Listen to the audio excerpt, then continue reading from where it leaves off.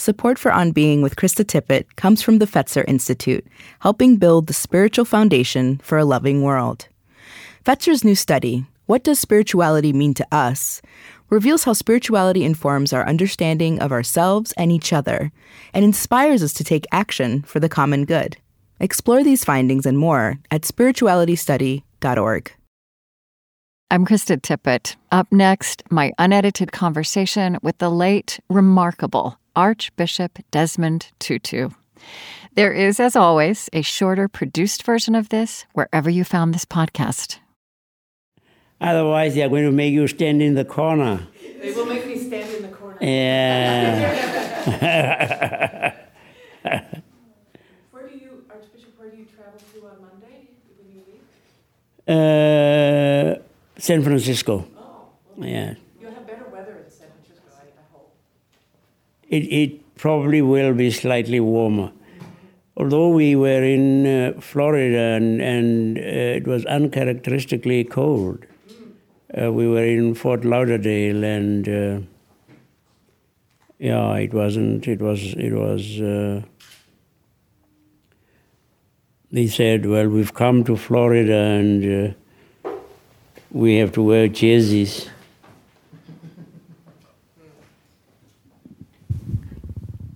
I'm fine. Okay. So if you can stay there, if you Do you want him to stay? What? Okay. you may stay here if you want to, wherever you'd like to be. If you wanna Oh, when do we start? We can start as soon as we're ready. So if you're feeling ready, we'll get Krista and... Okay.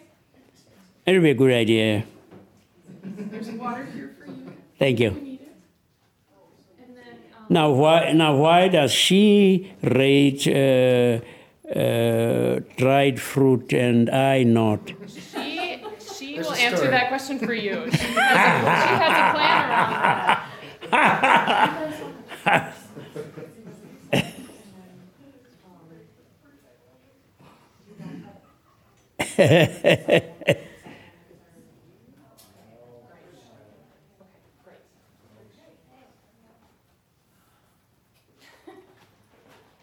There I can't stand because I've got an obstruction here, but there we go. And I notice, you've got a glass of water, I've got a glass of water. But then you have dried fruit. And that's for you. Why do you rate dried fruit and I not? I brought this for you because your office told us that you love dried mango. You beautiful thing. Oh, you are a star. Can we say a prayer first? Yes, please. Come, Holy Spirit, fill the hearts of thy faithful people and kindle in them the fire of thy love. Send forth thy Spirit, and they shall be made, and thou shalt renew the face of the earth. Amen. Amen. You don't know it, but I've been trailing you for years, waiting for this moment. So, I was with some Episcopalians last week, and including Brenda Husson, and I think you were just at St. James? St. James's, yes. They asked me this question. People always ask me, who's the person in the world you'd most like to interview? And I always said, Desmond Tutu, and I'm getting him in 2 weeks. Thank you. You know, I did, several years ago, we did a beautiful show on Truth and Reconciliation with Charles Villavicencio and Pumla Gabodamada, which was just fantastic. But this was, it was right as the commission was ending. It was in the early... 1998. Or maybe the reparations documents were coming out. It wasn't that long ago. It was maybe 2001, 2003? Yes. 2003 was about when, something had just... Our government they were incredibly lousy, in their response. Yeah, right. But it would have been about 2003. I think that's when it was. I want to ask, before we start, I want to hear you say apartheid. Do you say apartheid or apartheid? Apartheid. All right. And do you say Hossa? Cosa? Oh. I can do almost anything, but I can't. All right. I'll say Cosa and you say it correctly. Yeah, well, I mean, actually, you are very close. All right. Yeah, closer. All right. I mean, if you say that quickly, they just might miss out All right. that you didn't get the click. Yeah. Are your teeth in place? Well, where should they be? Because with quite a few of this one is a dental click. Where are you? Sit. Oh. Right there? The tongue is against. Cosa. Oh. Yes. If I had 5 minutes for a lesson, I could do it. But let's get talking. Yeah, it's very good. Although there's another one, I mean, which is like a champagne bottle opening. I can't do it. Is that in Cosa? Yeah. Cosa? Oh. Oh, no, okay. I'll let you be the one who says it correctly. Can we start? All right. And where's the clock so I can watch time? All right, good. So you were born in 1931. It was very interesting to me to look at these dates and realize that you were a teenager when the nationalists assumed power in 1948, which is, I mean, it's a tumultuous time in a person's life anyway. And I really want, for most of this hour we have together, to talk about your thinking now, and especially your religious thinking now, your spiritual sensibility and your theology. But I would just like to ask, just to paint a little bit of that picture of the background of all of this. You know, if I ask you the question about apartheid and about what apartheid meant, what did apartheid mean in how it shaped your life as a child and as a teenager? What were the contours of that you lived through? Of course, I mean, you would know that kids adjust almost to anything.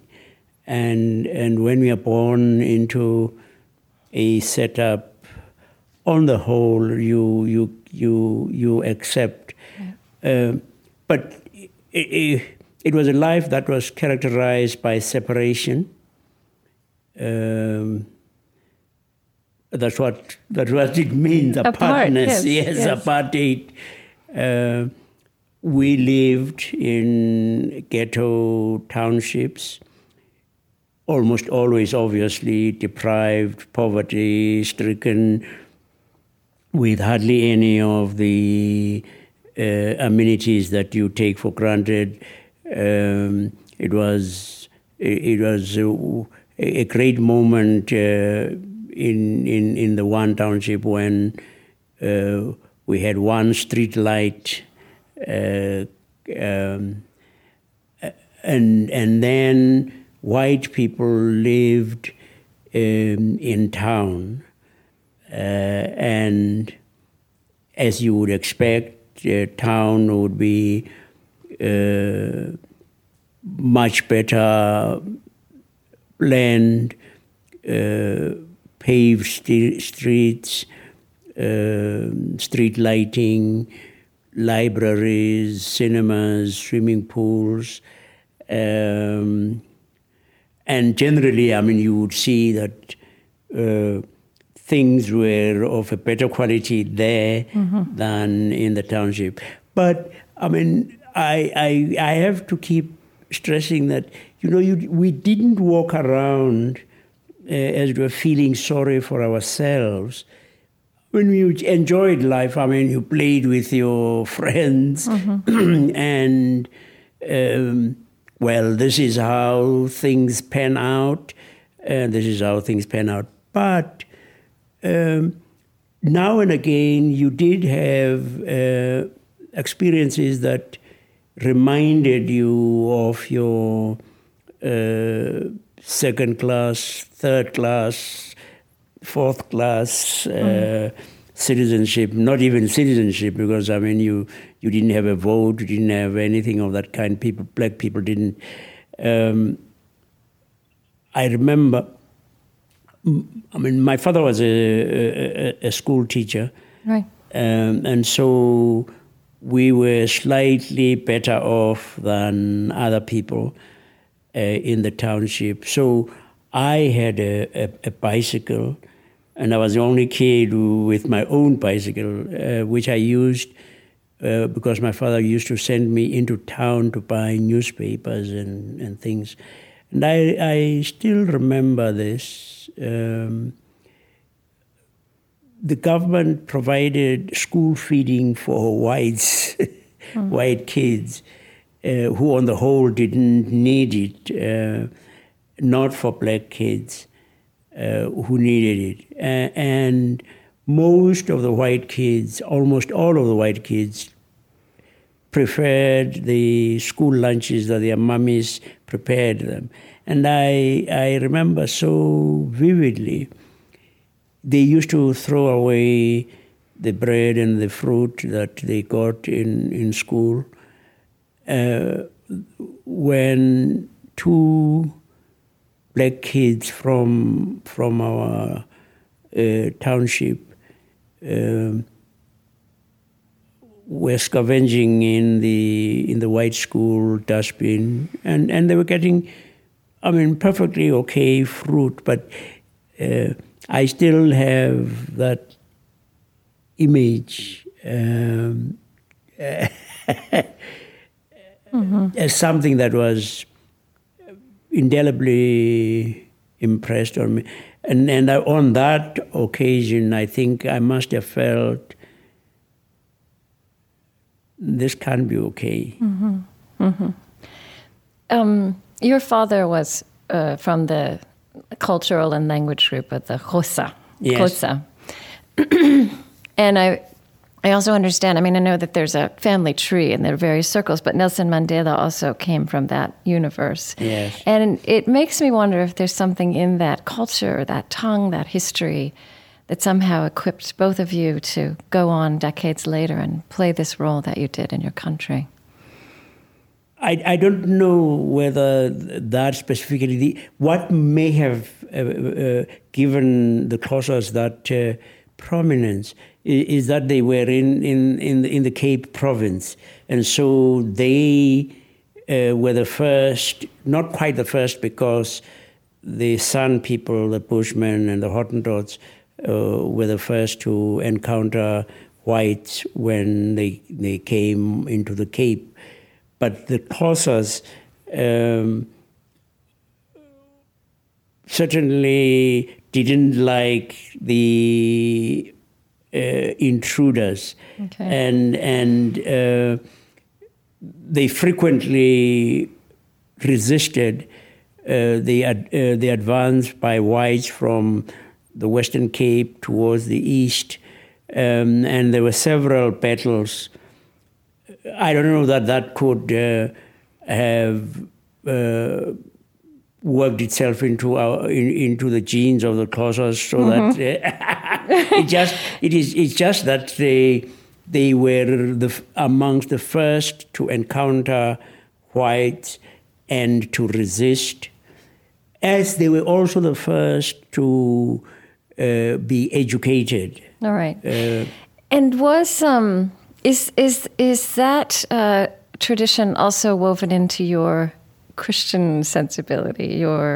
Is your Anglicanism also shaped by that? Well, actually, of course, now you've also got to add, they recently did a genome sequencing and found that through my mother, I'm related to the San people, who are the earliest inhabitants of Southern Africa and probably some of the earliest human beings.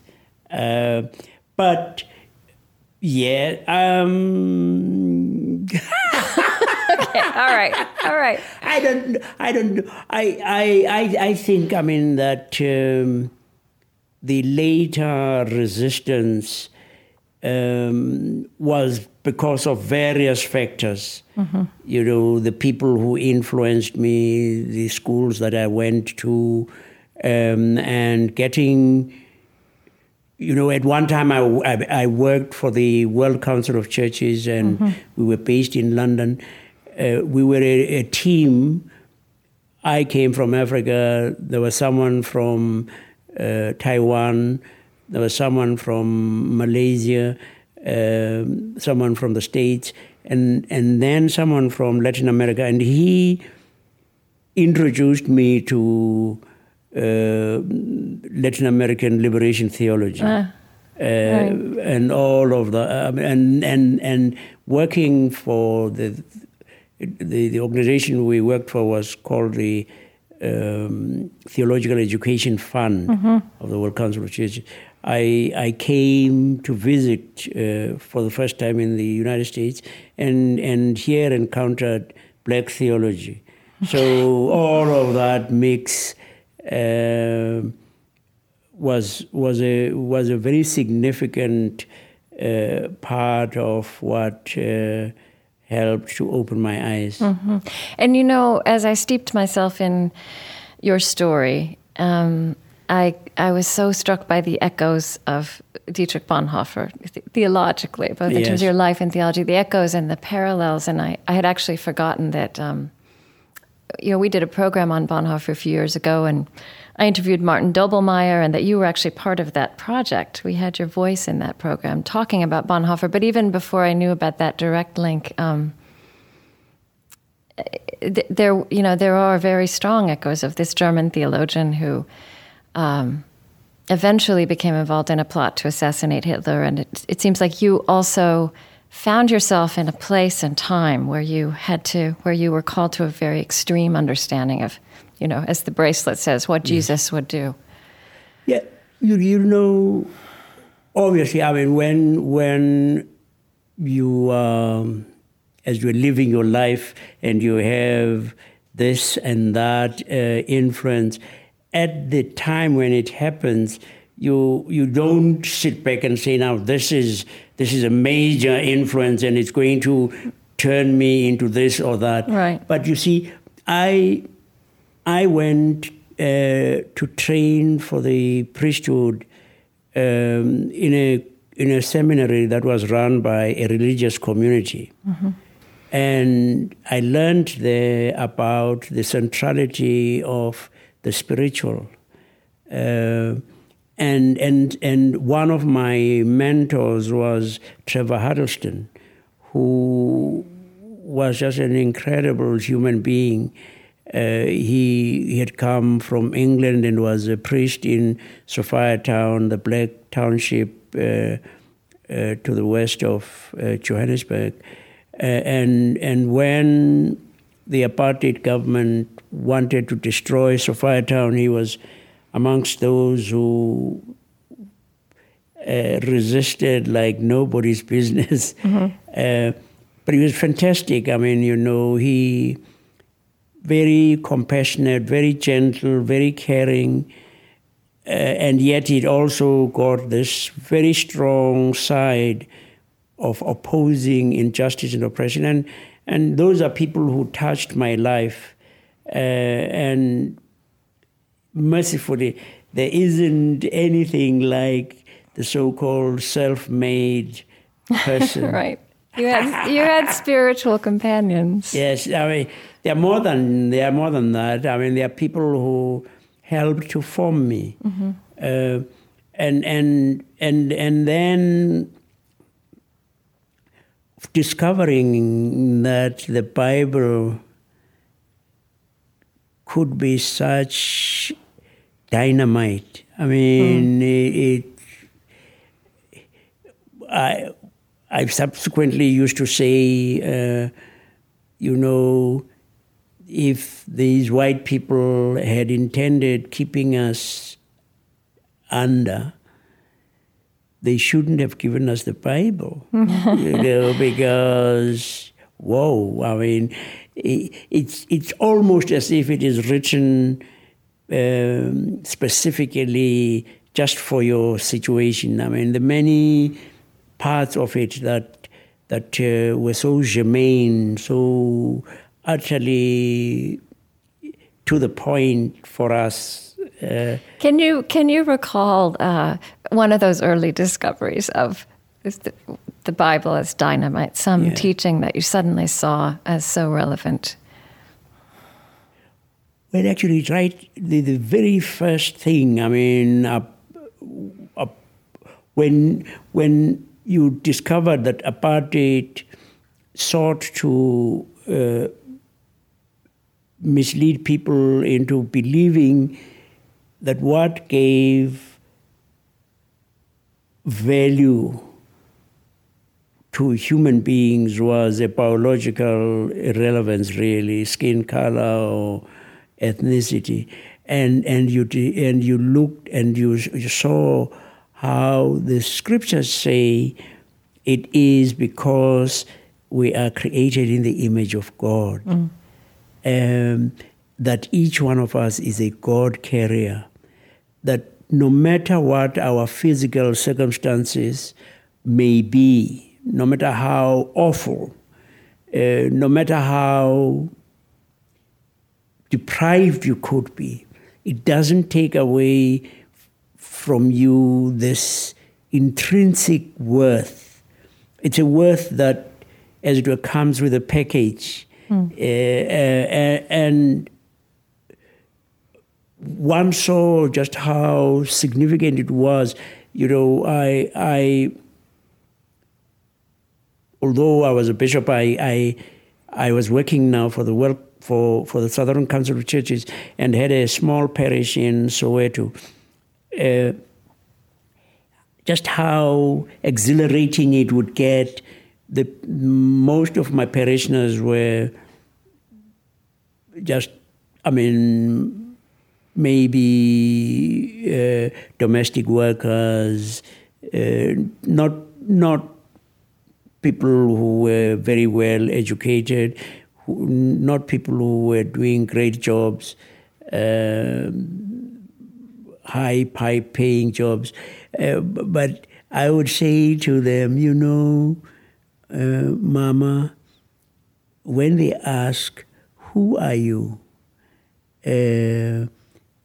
These people who, you see, the white employer most frequently didn't use the person's name. They said the person's name was too difficult. And so most Africans women would be called Annie, and most black men, really, you were a boy. And I would say to them, when they ask, who are you? You say, me? I'm a God carrier. I'm God's partner. I'm created in the image of God. And you could see those dear old ladies as they walked out of church on that occasion, as if they were on cloud nine. Right. They walked with their backs slightly straighter, and yeah, it was amazing. I mean, and I think much of the world, and this has to do with my profession of journalism as well, experienced the events in South Africa, those decades leading up to the end of apartheid, primarily as political happenings. But there was a great religious drama at the heart of it, right? So on the one hand, the church, the Dutch Reformed Church, the primary church in South Africa, sanctioned and sustained apartheid up to near the end. And also, as you say, there was this parallel drama going on of religion, theology, the Bible, becoming a great force of liberation. Well, one of the wonderful things was how, in fact, we had this interfaith cooperation. Muslims, Christians, Jews, Hindus, and now, when you hear people speak about disparagingly about, say, Islam, and you say they've forgotten, that faith inspired people to great acts of courage. And was that building, that coalition, those friendships, were they building in those latter decades of the 20th century up to? Well, you discovered, the thing you were fighting against was too big for divided churches, for a divided religious community. And each of the different faith communities realized some of the very significant central teachings about the worth of a human being, about the unacceptability of injustice and oppression. Many times, actually, it was quite exhilarating. It was fun. Right. Well, and then there was that momentous occasion, I think, was it 1990, when there was the first conference in 30 years to bring together the Dutch Reformed leaders with these other churches. And there was this heartfelt apology. And, here's what you said. We have been on a kind of roller coaster ride. This is the 1990s, so things had started to break open, but there was still a lot of potential for danger, right? And you said, and I remember how moving this was for me when I first read it, 10, 15, 20 years ago. We have been on a kind of roller coaster ride, reaching the heights of euphoria, that a new dispensation was virtually here, and then touching the depths of despair because of the mindless violence and carnage that seemed to place the whole negotiation process in considerable jeopardy. And just as we were recovering our breath, the god of surprises played his most extraordinary and incredible card. Did I say that? You said that. It's beautiful. Yes. But isn't it amazing? Isn't it astonishing that it was so astonishing, so surprising that there could be that kind of meeting of Christian minds and hearts? Well, God is a God of surprises. I've sometimes said God's sense of humor is quite something, because an illustration of the sort of craziness. They had dealt with somebody called Beyers Naudé. He was an Afrikaner who at one point said, no, apartheid can't be justified scripturally. And for this, he was turfed out of his church. They expelled him because they said he was a traitor. And so he joined up with blacks and others who were opposing. When freedom came, there was a road in Johannesburg that had been named after D.F. Malan, the first apart in 1948. Malan became the first nationalist prime minister, and so they had this D.F. Malan driveway.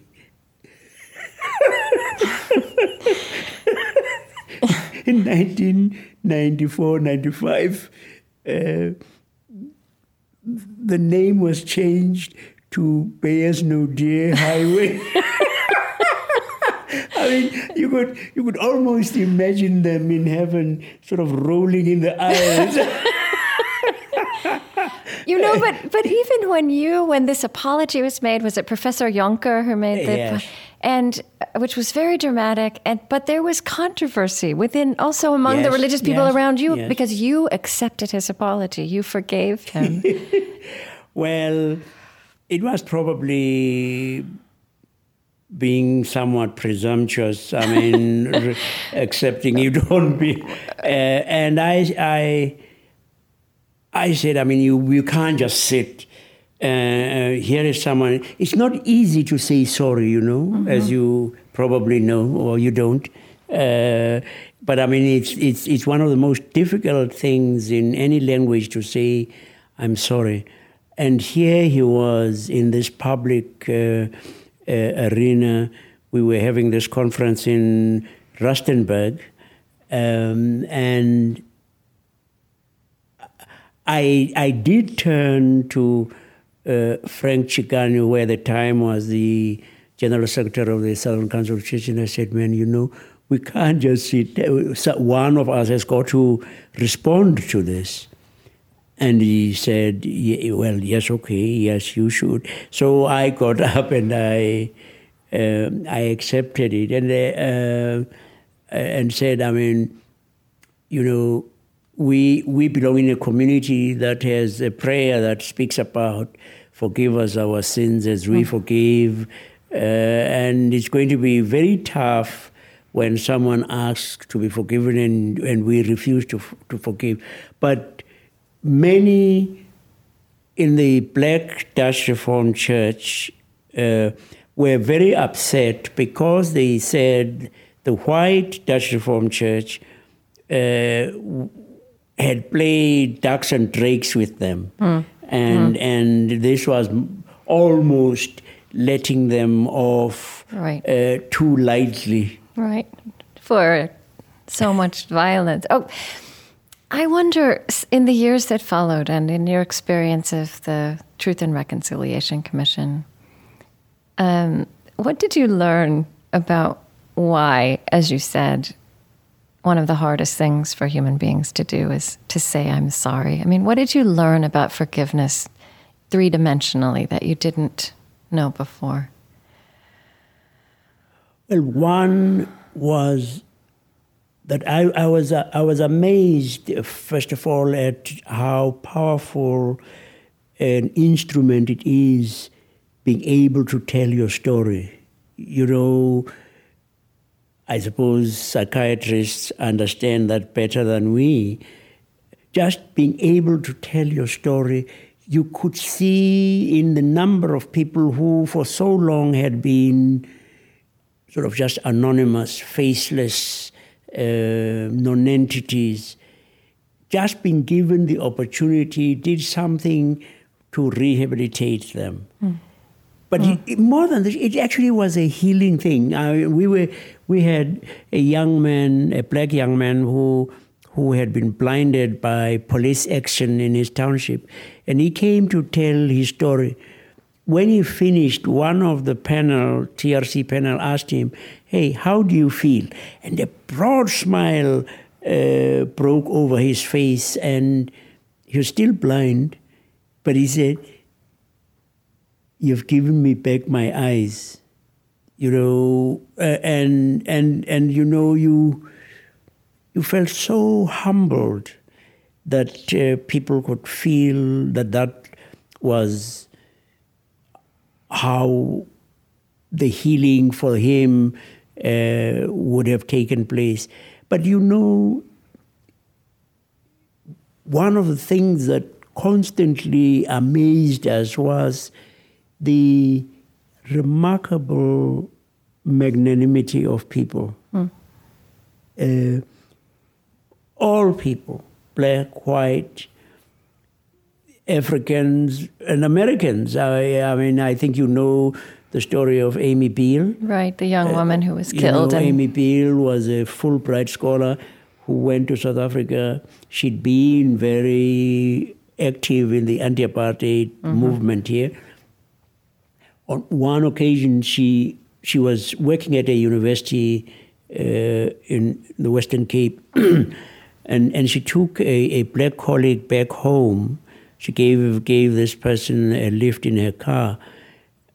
And as these things sometimes happen, there was a demonstration going on in the township by a group that was somewhat extremist, who had as one of their slogans, one settler, one bullet.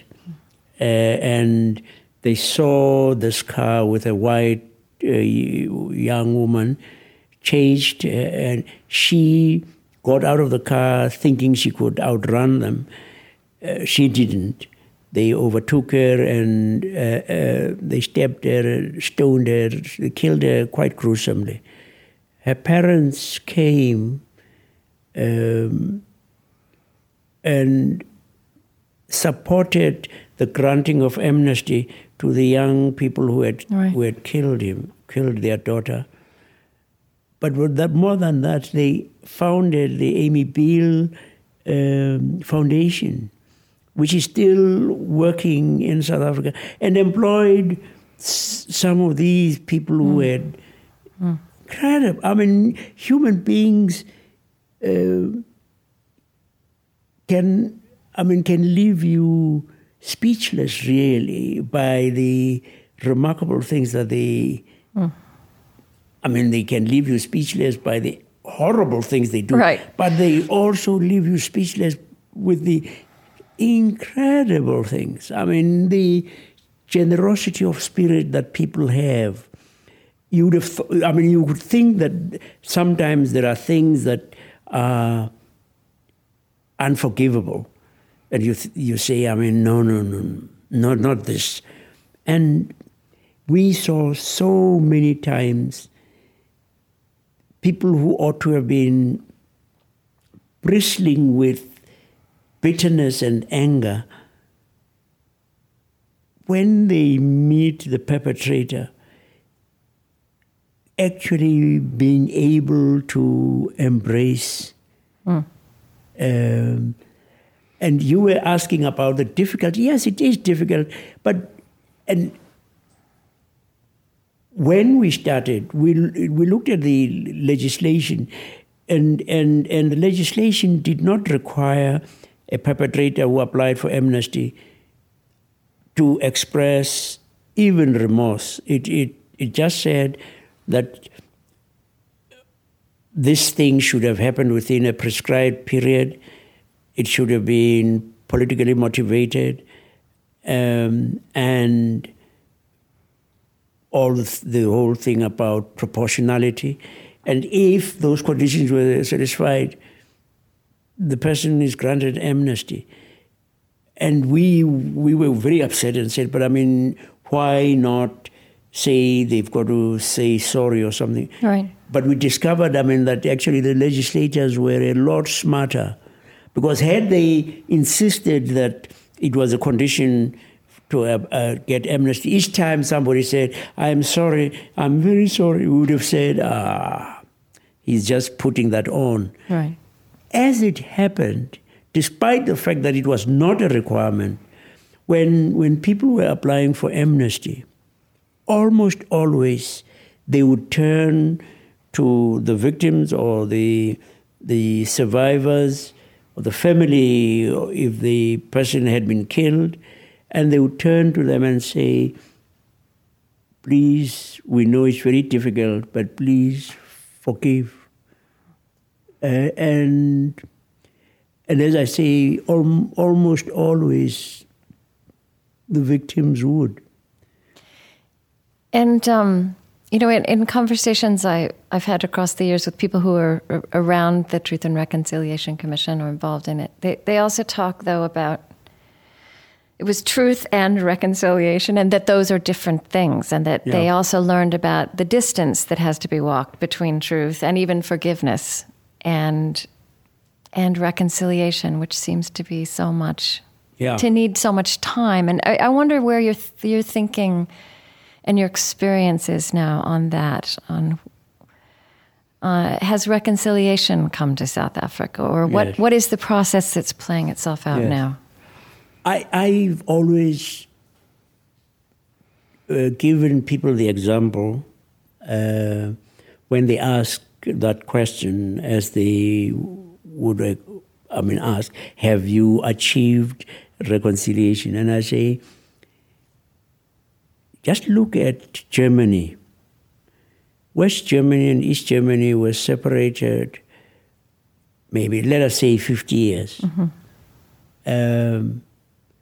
they speak the same language. They are the same ethnic group. Go to Germany even today and ask, has reunification helped? Are you reconciled? And it's amazing, to discover that they are still alienated from one another. Now, that's people speaking the same language. There's people who have been separated for about 50 years. We had this separation, political separation for 3 centuries. And it was a much more violent and brutal separation. About 300 years. We now have 11 official languages. So you can see, how many ethnic groups we have. To have expected that we would achieve reconciliation is the height of naivety, I think. The act that set up the Truth and Reconciliation Commission has as its title the promotion of national unity and reconciliation. It's the promotion. Right. It doesn't say the achievement. It's a process you're setting in motion. That reconciliation is a process. It's not something that is just an event. And we constantly were saying it is a national project where every South African has to make their contribution, and it is a process. Not even the best commission could have achieved it for us. And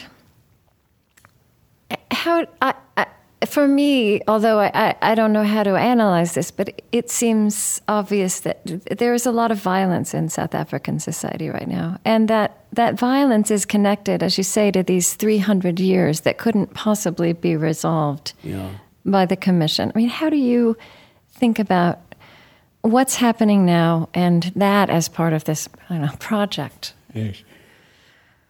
I think, that we have very gravely underestimated the damage that apartheid inflicted on all of us. The damage to our psyches, the damage that has made. I've often told people a story that, it shocked me. I went to Nigeria when I was working for the World Council of Churches, and I was due to fly to Jos, in northwest, and so I go to Lagos Airport, and I get onto the plane, and the 2 pilots in the cockpit are both black, and I just grew inches. It was fantastic because we had been told that blacks can't do this, right. And we have a smooth takeoff, and then we hit the mother and father of turbulence. It was quite awful, scary. Do you know? I can't believe it, but the first thought that came to my mind was, hey, there's no white men in that cockpit. Are those blacks going to be able to make it? And well, of course, they obviously made it. Here I am. But the thing is, I had not known that I was damaged to the extent of thinking that somehow actually what those white people had kept drumming into us in South Africa about our being inferior, about our being incapable, that it had lodged somewhere in me. Right. And so whilst we have had this process, which was an important process, we wouldn't be where we are without it. We certainly are needing a great deal more. The most important being a recognition that we are damaged. Mm-hmm. We are wounded people.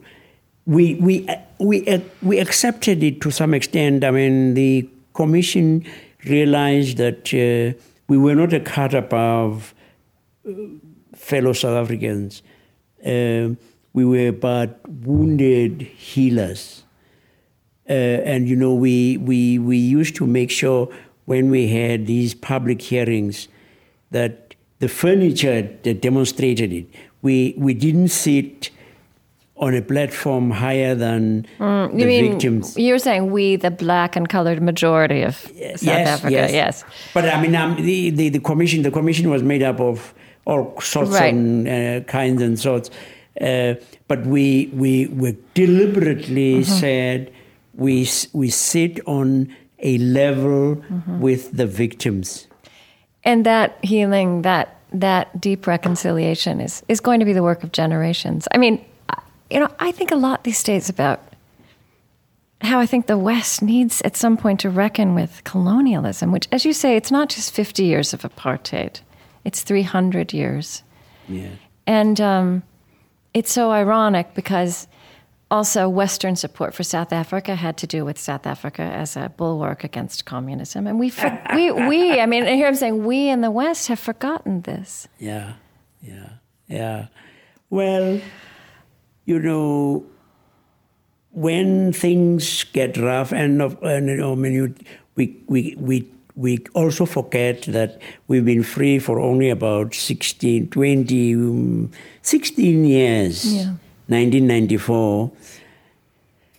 And how long have you been free? 300 years, something. And you look and you say, I mean, you know, when Katrina happened, it revealed the fractures in your society, that, I mean, we had a civil war in there, and lots of messiness and violence. I've sometimes said, well, you know, the history of Europe, of the West, gives me a great deal of hope. Yes.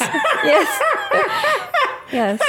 I mean, when you think that you've had 2 world wars, you've produced the Holocaust, you've produced ethnic cleansing, you've had dictatorships. I mean, in Spain, in Portugal, in Greece.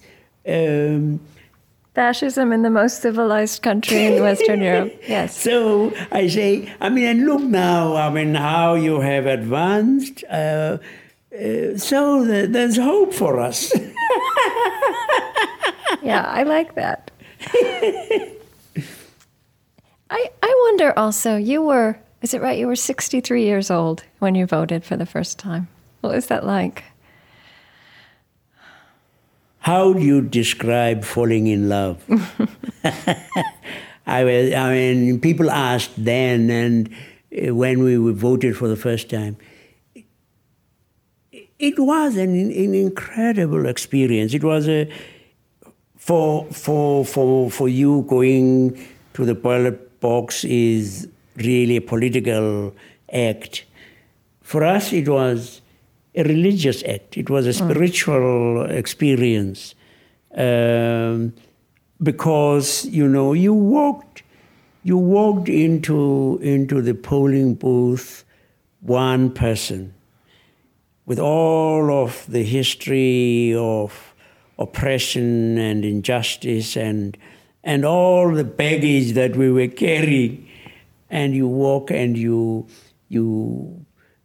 make your mark and you put the ballot into the box and you emerge on the other side and you are a different person.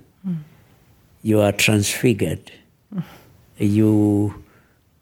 Now you actually count in your own country. I mean, it really was a Cloud9 experience. But it was the same, I think, for white people in South Africa. Was up to that point, in a real sense, the elections that they'd had were a charade, you know. So they were experiencing a real election, a real vote for the first time as well. Yes, I mean, that they you know, I mean, we had this extraordinary experience that in the lines, and as you know, I mean, the lines went on for a long time. In those lines where, for the first time, you had people of different races. Previously, if you had to have lines, whites stood on one side, blacks on the other. Here we were.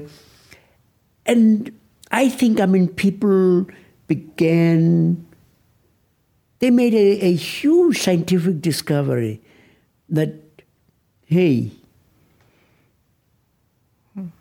we are the same. I mean, you know, as they were talking, they discovered that this father, all that he wants is to be able to live in a safe environment.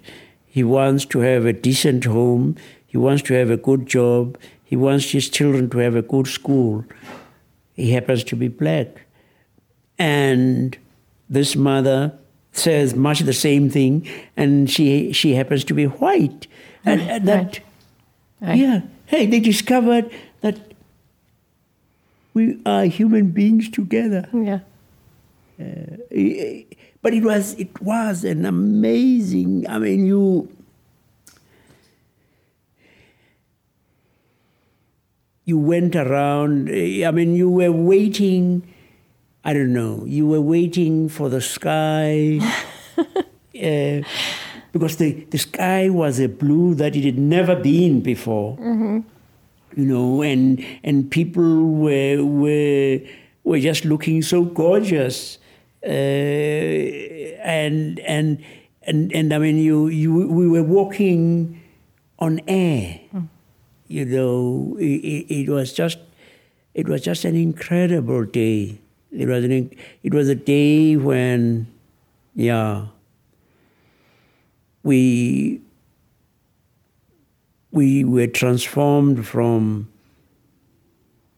ciphers into persons. Yeah. Hold that. I think we should change tapes right now. Can we do that quickly? Are we done? We're on. No, we have 15 more minutes. I have 15 more minutes with you.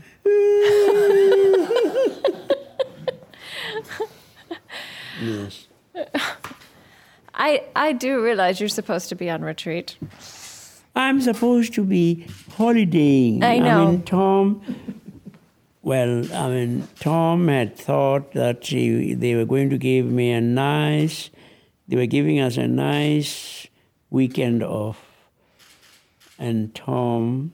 Well, I think this was your office, actually. Tom... No! I'm not sure I'm going to Oh, did Tom twist your arm? Tom... About Weekend yet. What? It's not the weekend yet. It's Friday. I promise this will be an enjoyable 15 minutes, and No. I mean, I'm liking what I'm doing, but I know. I do know. I I'm wanted sorry. to go and sleep. I know. No, that's lovely. All right, let's. I want to take advantage of these last 15 minutes. You know, one thing that are we ready? Are we ready? Okay. One thing that I feel also runs throughout your writing is is how freedom in terms of politics, I mean, this freedom to vote is absolutely something that you demanded and needed to demand. And yet you also knew people across the years who were free while they were imprisoned. And there's also the specter now of people who are politically free, but not free in, I don't know, maybe the deepest Christian sense, for example. Yes. So I wonder, if you'd reflect a little bit on what you've learned about the limits of politics. Well, you've got prepositions. The preposition from. You are free from,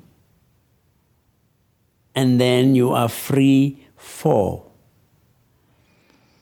We have got to being free from, which turns out to be one of the slightly easier things to get to do, although it took so long. Yes. Being free for, I tell you, is tough. So what is the freedom for what that you now wish for your people?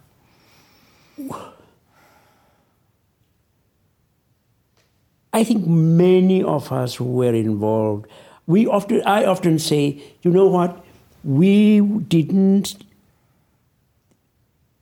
struggle in order just to change the complexion of those who sit in the union buildings. The union buildings are something like your Capitol and so on. Yeah, it wasn't to change the complexion. It was to change the quality of our community, society. That we wanted to see a society that was a compassionate society, a caring society, a society where you might not necessarily be madly rich, but you you knew that you counted. Mm-hmm. And I don't sorry, I don't think we've got we've got a number of the things, sort of material political things. Not all of them. I mean, we have levels of poverty at home that are unacceptable. There's a crime, there's disease. But we still do not, I think, have the kind of place where you say, I really am proud to be here. I know that even when I don't have a big bank balance, I count, I matter. Mm-hmm. I don't think we haven't got the, what we have found is that original sin actually doesn't know very much about racial discrimination. Original sin infects all of us. I mean, when you see how so soon, I mean, people have become corrupt, often, I mean, in ostentatious ways. I mean, they become very rich. There are people who have become very rich. Some in legal, acceptable ways, others not. Right. And it leaves you feeling sad, Mm-hmm. And then we've also done some strange things with regard to some of our foreign policy decisions. Yeah, so that there's the politics does have its dark side. Words that you use like hope, and hope as opposed to optimism, I'm with you there that it's different, and goodness, which is in the title of this new book you've written with your daughter, Mapa. Let's say, as a journalist, it's very hard to make those words as interesting, and to make those words and the people you're pointing at and the situations that are attached to those words, to make them seem as telling, as substantial as violence, injustice, evil, war. Have you thought about that? Well, yeah. I mean, that's the... maybe they are not always easy to define. But I have to say,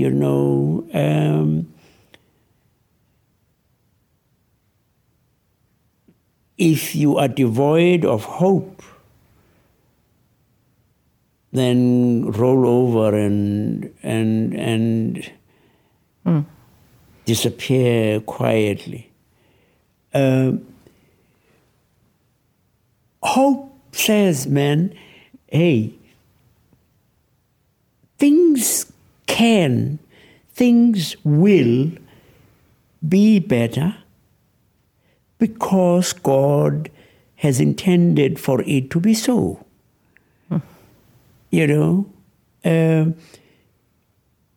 That at no point will evil and injustice and oppression and all of the negative things have the last word. And as we try to point out in this book with Paul, yes, I mean, there's no question about the reality of evil, of injustice, of suffering. But,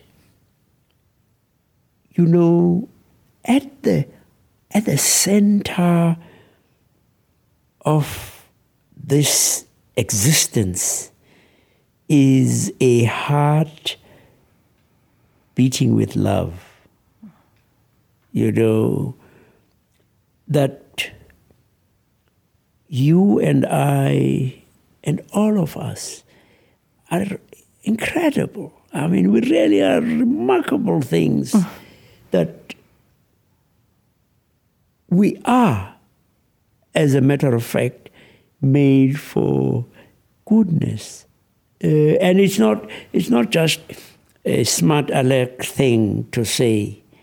It's a fact. I mean, because all of us, even when we have degenerated, know, I mean, that the wrong isn't what we should be, isn't what we should be doing. That are fantastic. I mean, we really are amazing. You told a story at a conference in 1990 about a man during the apartheid era in his village that had been demolished. People were being uprooted, and he prayed, "Thank you, God, for loving us." And you wrote, "I've never understood that prayer. But I think people might look at you and the life you've lived, and also, the bad things that continue to happen in South Africa and all in the rest of the world, and say, this guy says this is a moral universe, and there's this line that you've just echoed. You've written this so many times, God is in charge.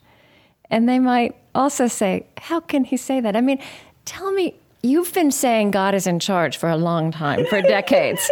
And so what do you mean when you say that? And has what that means to you, has that changed? Has that evolved? Well, I mean, you must add that I've sometimes said to God, it would be nice for you to make it slightly more obvious that you're in charge. Right. But don't you believe this? I mean, when you encounter somebody good, just take the Dalai Lama. Right. Your friend, the Dalai Lama. Yes, Yeah. just take the Dalai Lama. Now, this is someone who's been in exile for over 50 years. How should he really be? I mean, he's missing his beloved Tippett. He's missing his people. He's been made to live a life that he wouldn't really want to live. By rights, I mean, when you meet him, you expect somebody who is bitter, who, if you mention the Chinese, will wish the worst possible to happen to them. But you meet him, he's actually quite mischievous. I mean, he's fun, he's laughing, and people flock to hear him. And you know, I mean, he doesn't even speak English properly, you know. And they still flock to hear him.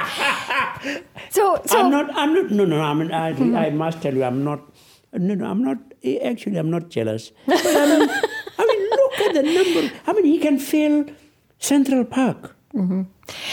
So, this is another question I wanted to ask you. I've talked about, how has your sense of reconciliation developed, and, how has your sense of Christian truth, evolved through experiences you've had coming out of apartheid with the Nobel Peace Prize? For example, your friendship with the Dalai Lama, this great Tibetan Buddhist leader. What's that? Do you really think that God would say, Dalai Lama, you really are a great guy, man? Sure. What a shame you are not a Christian. I somehow don't think so. Mm-hmm. I think, God is just thrilled because no faith, not even the Christian faith, can ever encompass God. Or even be able to communicate who God is. Only God can do that. And this is a big subject introduced right here at the end, but does it strike you the irony that in many ways the British were very complicit in these 300 years that your country is now recovering from, and you are an archbishop in the Anglican Church. Isn't that another example of God's sense of humor? It's pretty amazing. It's amazing. And I'm also very intrigued because that church now globally is very divided over issues of sexuality, and you have applied your experience in apartheid in a pretty provocative way in terms of where you come out on that. The Anglican Church is a fantastic communion. It really is wonderful. At our best. It's a very untidy bunch of people because, what is the line of command? Mm-hmm. It's made up of autonomous groupings of churches with the Archbishop of Canterbury, a spiritual head, but he has, outside of England, he has no legal... Well, and now the African Church is going to lead into the future. And well,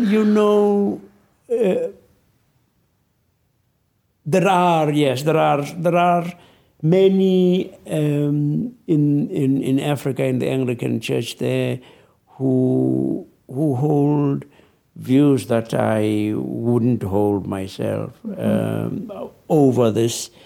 And I've often said, what a shame. I mean, well, really, what a disgrace that the Church of God, in the face of so much suffering in the world, in the face of conflict, of corruption, of all of the awful things, what is our obsession? Our obsession is not ministering to a world that is aching. Our obsession is about sexual orientation. I'm sure, that the Lord of this church, looking down at us, must weep and say, just what did I do wrong now? Of course, our church has been, in many ways, wonderful. In its being comprehensive. Right. It's something that we've boasted about, the comprehensiveness of our church, where we say we hold points of view that are often diametrically opposed. Right. But we remain in the same family. So your work continues, your work of reconciliation and... No, I'm retired. Well, I have to say that in my notes preparing for this one, my young producer wrote, he keeps saying he wants to relax more. I can't tell that that's going very well, but I do wish that for you, and I am so grateful that you made this time for us. So I want to thank you, Desmond Tutu. It's been a real honor. Thank you. You've been very nice. Oh, thank you. I try. Yeah. I do want to ask you a question. We're done with the interview, but in terms of music, we like to layer in. One thing I love about radio is you can evoke the many layers of religious and spiritual experience, which is about a lot more than talking.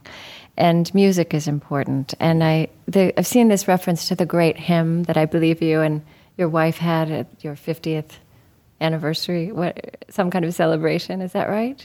Yes. Is that an important piece of music for you? With that? Now, which one was that? The great hymn. Which one is it? Yes. Nsigane. Yes. Oh.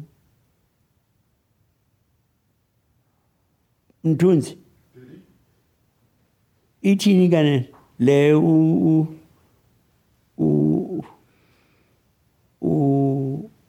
uGeorge ayiqalayo. Ebethi igubu. Ichoke. I'm trying to remember the lyrics. Oh dear. Yes. Well, you know what? We'll find it. I just wondered if that is an important piece of music. It's lovely. Yes. It's lovely. Okay. Anything else? Yeah. All right. Are you speaking Xhosa? Is that what you're speaking? Xhosa. All right. Yeah. All right. Thank you so much. So you've got a bit of Xhosa on your tape. We can find it. Yes. Yes. I had it on tape in my head. I'm sorry you couldn't sing that for me, but I wasn't expecting it.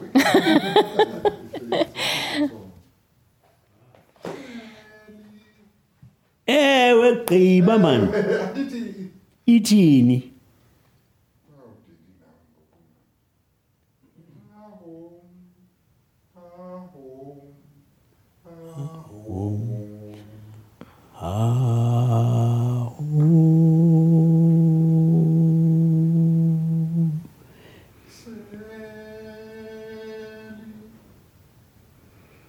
Yeah.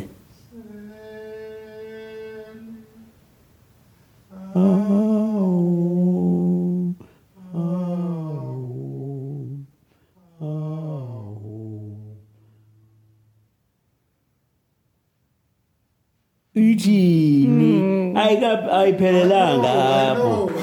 Ayiphelelanga. We're getting there. Da na na na na na na. Da na na na na. Da na na na na na. Na na ni da dam. Oh, suka. Kuyinkukhu nje I manje. love that. Well, that's beautiful. Thank you. Yeah, thank you. I do hope you might enjoy those dried mangoes. Thank you. Share them with your wife if she likes dried mangoes as well. Thank you. Thank Are we you. doing some pictures? Oh, of course. I didn't have a. I didn't. Thank you.